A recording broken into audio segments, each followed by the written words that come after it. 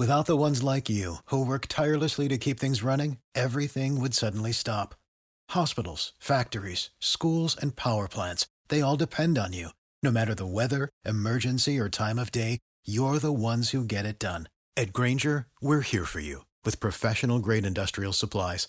Count on real-time product availability and fast delivery. Call, click Grainger.com, or just stop by. Grainger, for the ones who get it done.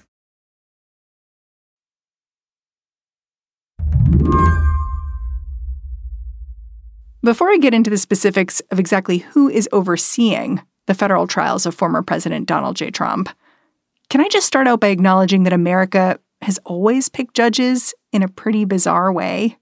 Yeah, so in the old days, there was literally a wheel, and you would spin the wheel, and it would land on like a certain judge, and that would be the judge to hear the case. Mark Joseph Stern is our resident expert on the courts here at Slate. He says courts ditched the whole wheel thing a while back.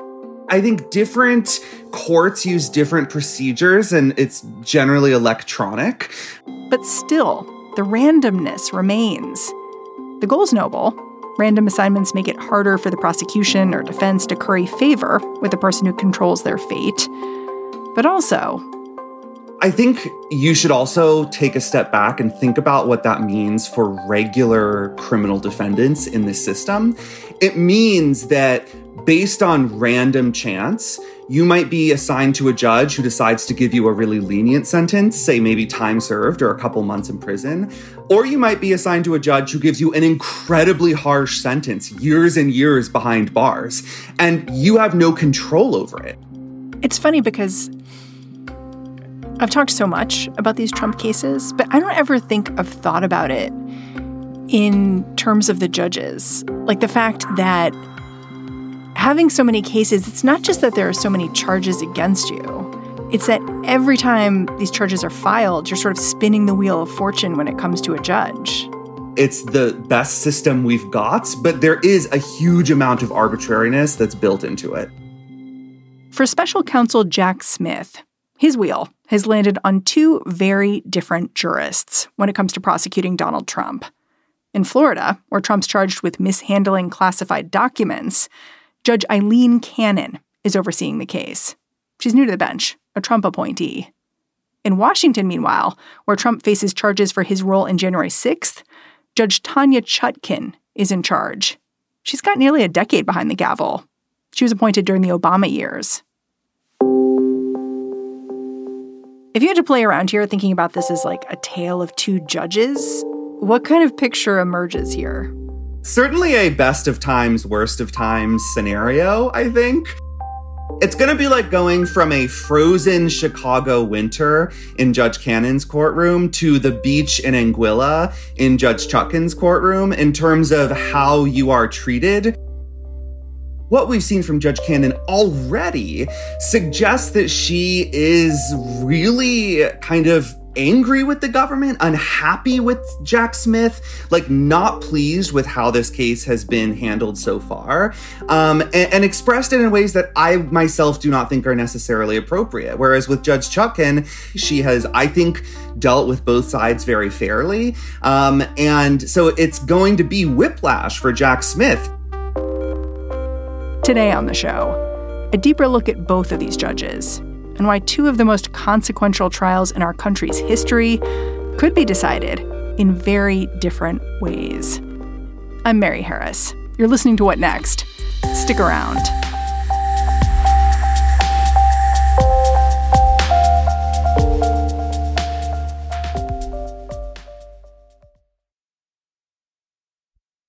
This episode is brought to you by Discover.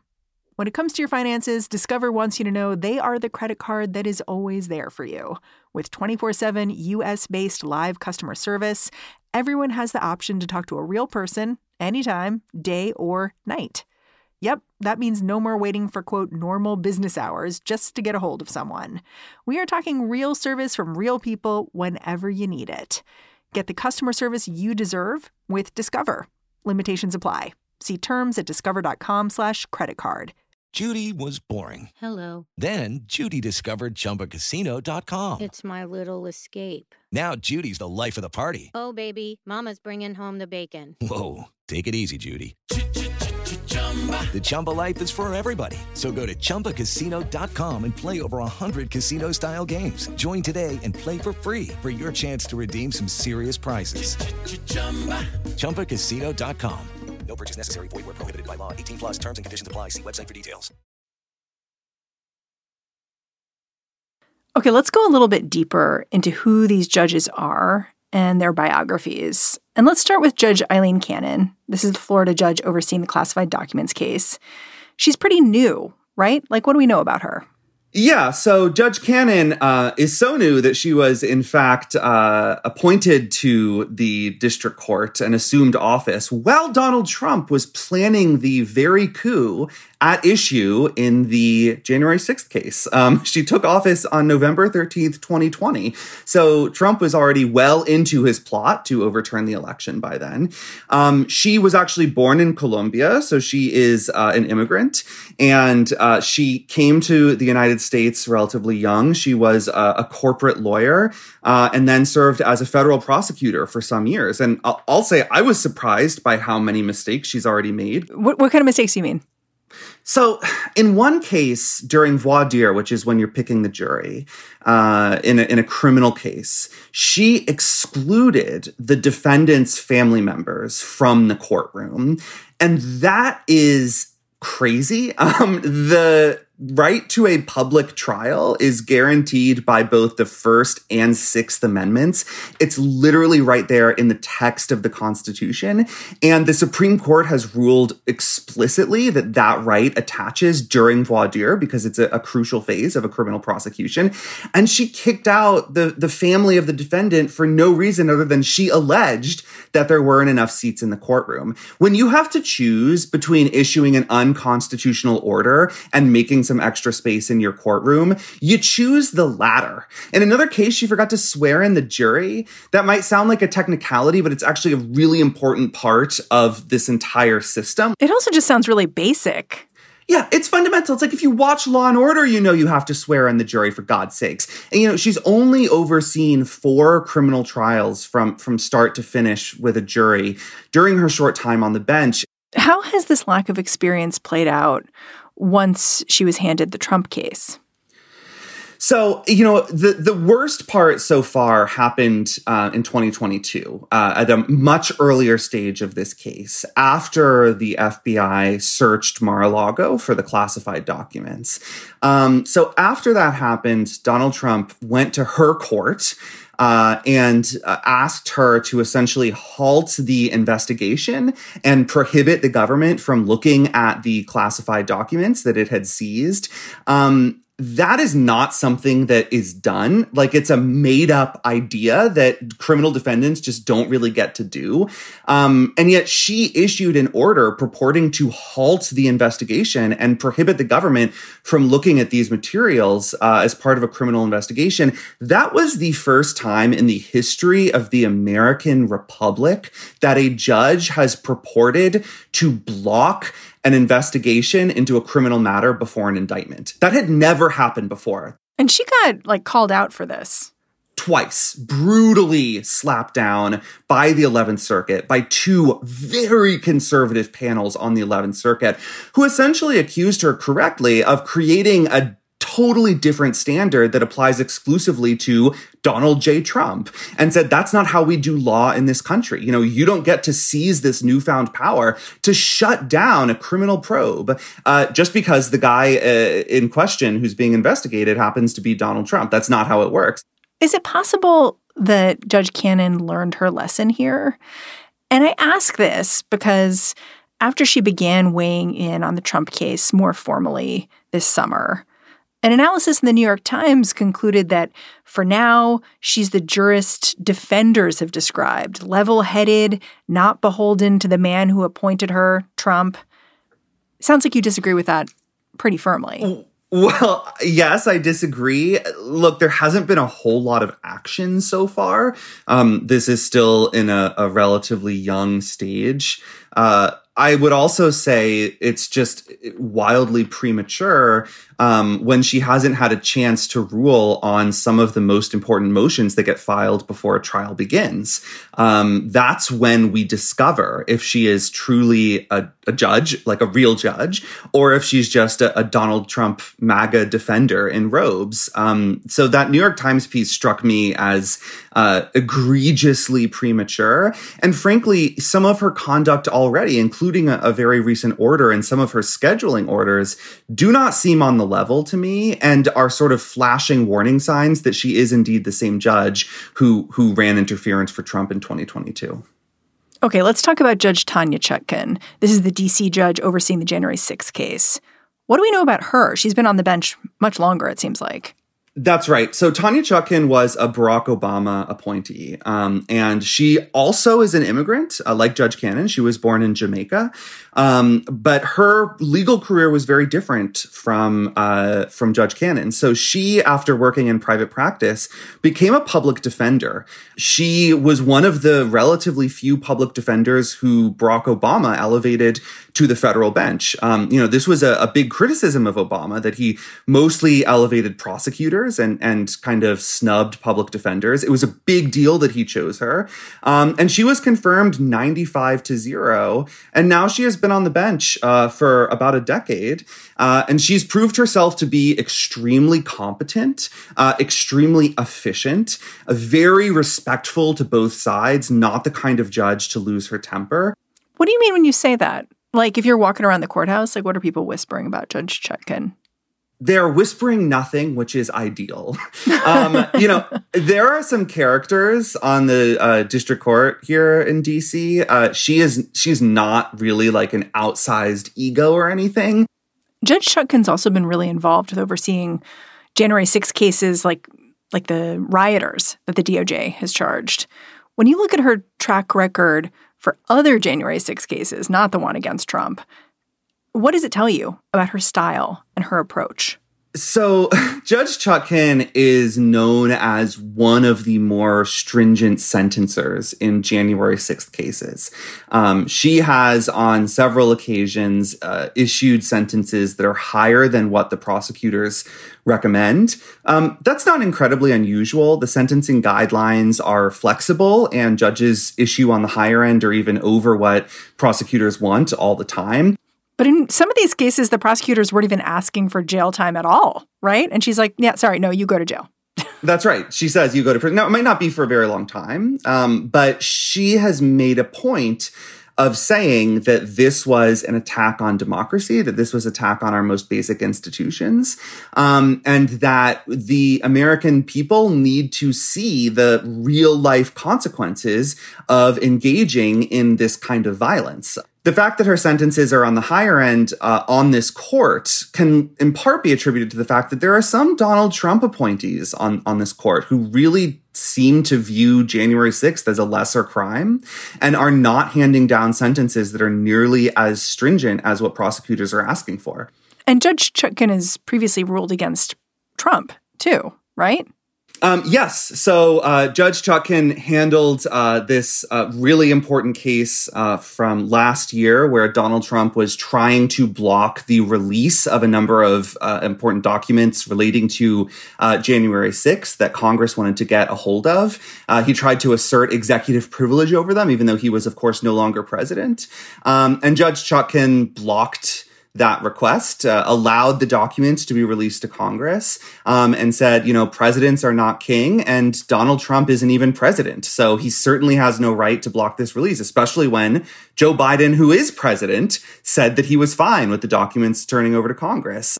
Well, Donald Trump is certainly trying to make it look like Judge Chutkan is a partisan hack. In fact, he's asked for his trial to be moved to West Virginia. Any chance of that actually happening? No, certainly not. We can turn back to the Constitution here and see that it requires that criminal trials be held in the venue where the crime took place. There are extremely rare exceptions to that, like where it's a super small town and there was ubiquitous biased media coverage and 100% of potential jurors were, irreparably tainted by this coverage. But that's it. As a rule, you get tried where the crime took place. I'll say that, Trump's efforts here, it's not just about Judge Chutkan, right? It's about the jury pool. He's pointed out that the District of Columbia is majority Democratic, that, more than 90% of voters chose Hillary Clinton and Joe Biden over Donald Trump. And so he's claimed that poses a total risk of bias that, can't be overcome. And so the trial must be moved to get an impartial jury. But that's not what impartial means when we're talking about juries. It doesn't mean that the jurors can't have opinions or political leanings. So all of those arguments, I don't think they're going to fly at this court, at the DC Circuit, or at the Supreme Court. I think this trial is going to happen right here in the District of Columbia. After the break, to recent court orders and what they demonstrate about both of these judges.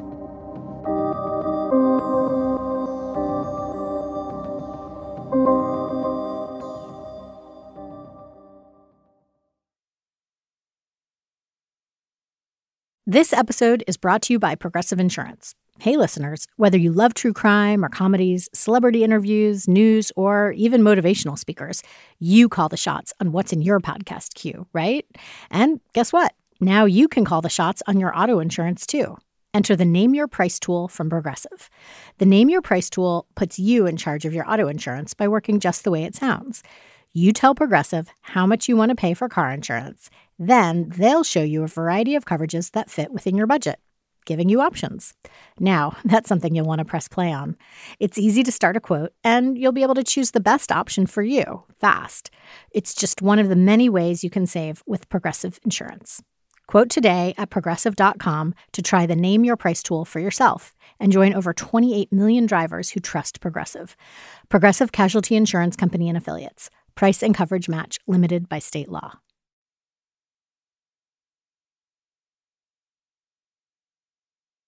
This week, both of these judges, Aileen Cannon and Tanya Chutkan, issued rulings that to you showed just how different they may be as judges.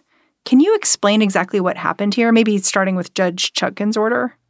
Yeah. So as folks may be aware, Donald Trump has a problem keeping his mouth shut when he is in legal peril. He loves to post. He loves posting. Heroic levels of posting here. Not long after his arraignment hearing in DC on Thursday, he posted on Truth Social, "If you go after me, I'm coming after you." Which is just a straight threat. Like, let's be real. Right. Like whether it's a true threat that could be prosecuted on its own, that's a different question. But whether it's quite obviously designed to intimidate Jack Smith, like, yeah, duh, of course it is. And like at 10 p.m., Jack Smith is like, hold it. Exactly. He turns around and files what's known as a protective order, telling Judge Chutkan, hey, look, we as prosecutors have to turn over the evidence that we have to the defendant. A lot of that evidence, a lot of the materials that we have are super sensitive. And it seems to us that this defendant has a clear vendetta against us as prosecutors and is not someone we can trust to keep all of those highly sensitive materials to himself, that he poses a risk of releasing, revealing, leaking some of these materials to the world, which could have all kinds of negative downstream effects. Can I just say something for 1 second, which is, I think it's so interesting what this is doing, this filing, because he's not saying we don't think you should be able to say things. It's not like a gag order kind of thing. It's just saying, hey, our guy here seems to like posting and we're going to give him sensitive stuff. So maybe let's put a protective order around it, which is so interesting. It's like sidestepping this free speech issue that Trump's team likes to bring up a lot. Well, it reminds me a lot of how Jack Smith also declined to charge Trump with incitement to insurrection, which was very much open to him, which was advised by the January 6th committee as a possible charge, which was the basis of Trump's second impeachment. But Smith did not bring those charges, almost certainly because he recognized that Republicans would claim this was an infringement on free speech, that he was criminalizing political speech by charging incitement. And so he sidestepped that question by bringing these other charges that were rooted more clearly in conduct. This whole episode has illustrated how Chutkan's going to handle the case, because Trump came in with his lawyers and said, we need more time to respond to this. We don't have time to respond over the weekend. And Chutkan shut that down and said, absolutely not. You better answer by Monday at 5 p.m. Like, you do not need more time. This case is rolling along. Like, this is going to be a speedy trial as required by law. So answer this man and I'll issue an order. But like, you're not going to run down the clock on me. Okay, so we have Judge Chutkan moving speedily along. Meanwhile, on Monday, Judge Eileen Cannon, the Florida judge overseeing the documents case, she delivered a really different kind of order. What did she say? Yeah, so this order is relevant to Donald Trump, but specifically pertains to Walt Nauta, who is the Trump body man and assistant who was indicted alongside him in the Mar-a-Lago case. He famously was accused of taking documents from their storage area and secreting them away in the shower and bathroom at Mar-a-Lago so that investigators wouldn't find them. And there's a kind of big problem here, which is that Nauta's current lawyer, who's named Stanley Woodward, he represents people who are probably going to testify against Nauta at trial. So a little conflict of interest there. A little conflict of interest, right? It would be sort of like if you were a witness to a murder and I represented you, and then I turned around and also represented the murderer. Awkward. And so Smith came in and asked for a hearing in the 11th Circuit. It's called a Garcia hearing, just so that the court could hear about this conflict of interest and decide whether Nauta could waive concerns about this or whether there needed to be further steps taken, including potentially an independent counsel. So how did the judge respond when this was brought to her? I mean, this is just incredible to me. So she comes in and first she says, okay, well, you filed all of this supplementary material that's like classified or secret or incredibly sensitive. You filed that with me under seal, but I don't think you should have done that. So I'm going to strike it all. So she's saying like, oh, you didn't justify keeping this under seal, even though it pertains to an ongoing grand jury investigation, which is just, again, very odd. If you hate the government always in these cases, then you're like, yeah, stick it to the feds, make them say more. Like, I understand that perspective, but it's just very weird to say, like, you have to prove why this secret stuff should be kept secret. But the second thing she did, which I think is even weirder, is that she noted that these witnesses are testifying in a grand jury that's in D.C.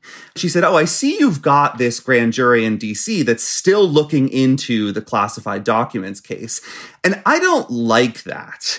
And so because I've noticed that you're doing this, I am going to force you to now file a kind of jump scare motion explaining why you are allowing this proceeding to continue to investigate matters pertinent to my case. So she's like, wrap it up here, Nancy Drew. Yeah. Like, yeah, well, stop it. She's saying, like, how dare you continue to investigate and to do so in a district other than mine?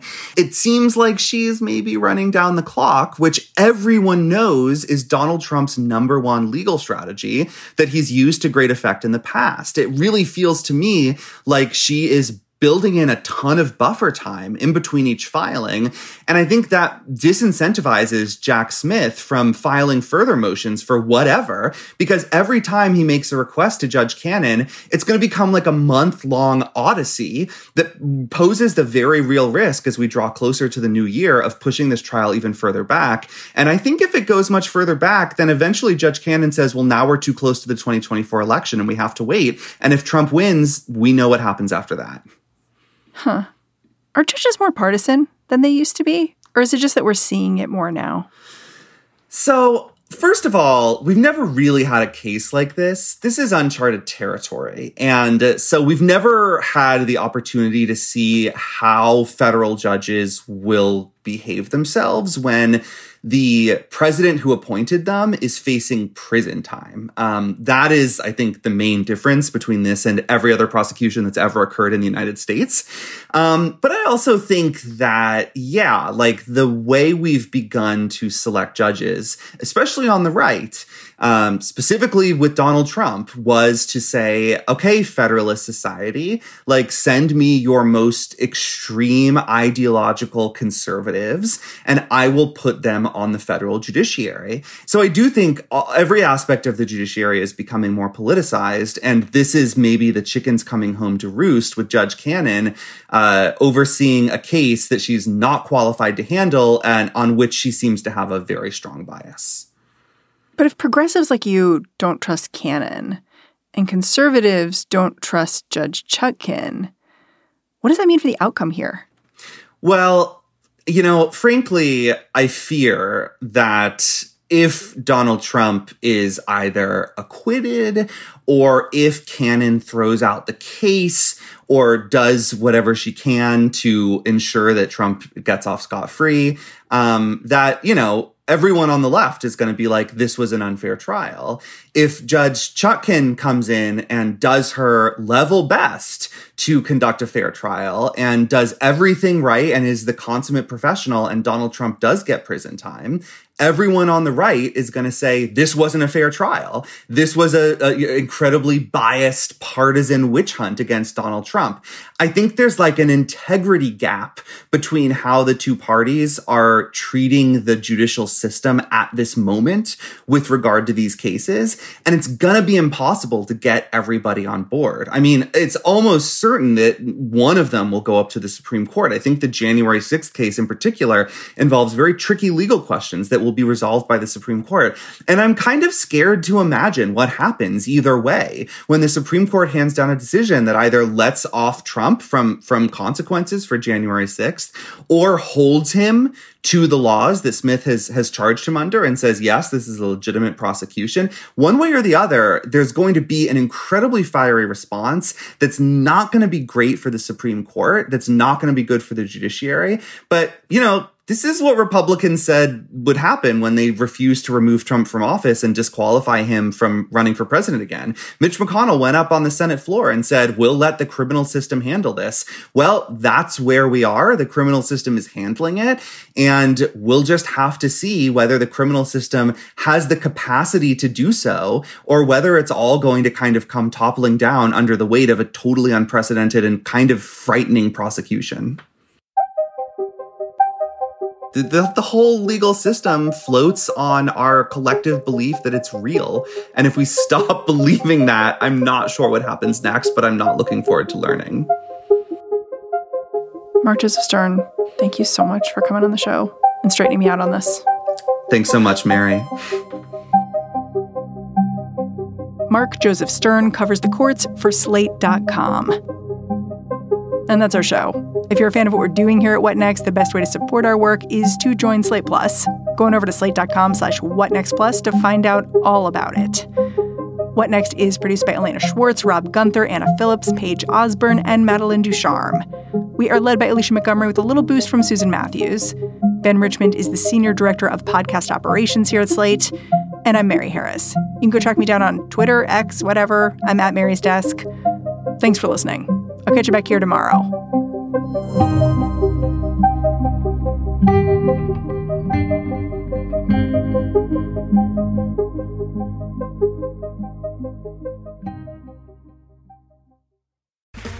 Okay, round two. Name something that's not boring. A laundry? Ooh, a book club. Computer solitaire, huh? Ah, sorry, we were looking for Chumba Casino. That's right. ChumbaCasino.com has over 100 casino-style games. Join today and play for free for your chance to redeem some serious prizes. ChumbaCasino.com. No purchase necessary. Void where prohibited by law. 18+ terms and conditions apply. See website for details.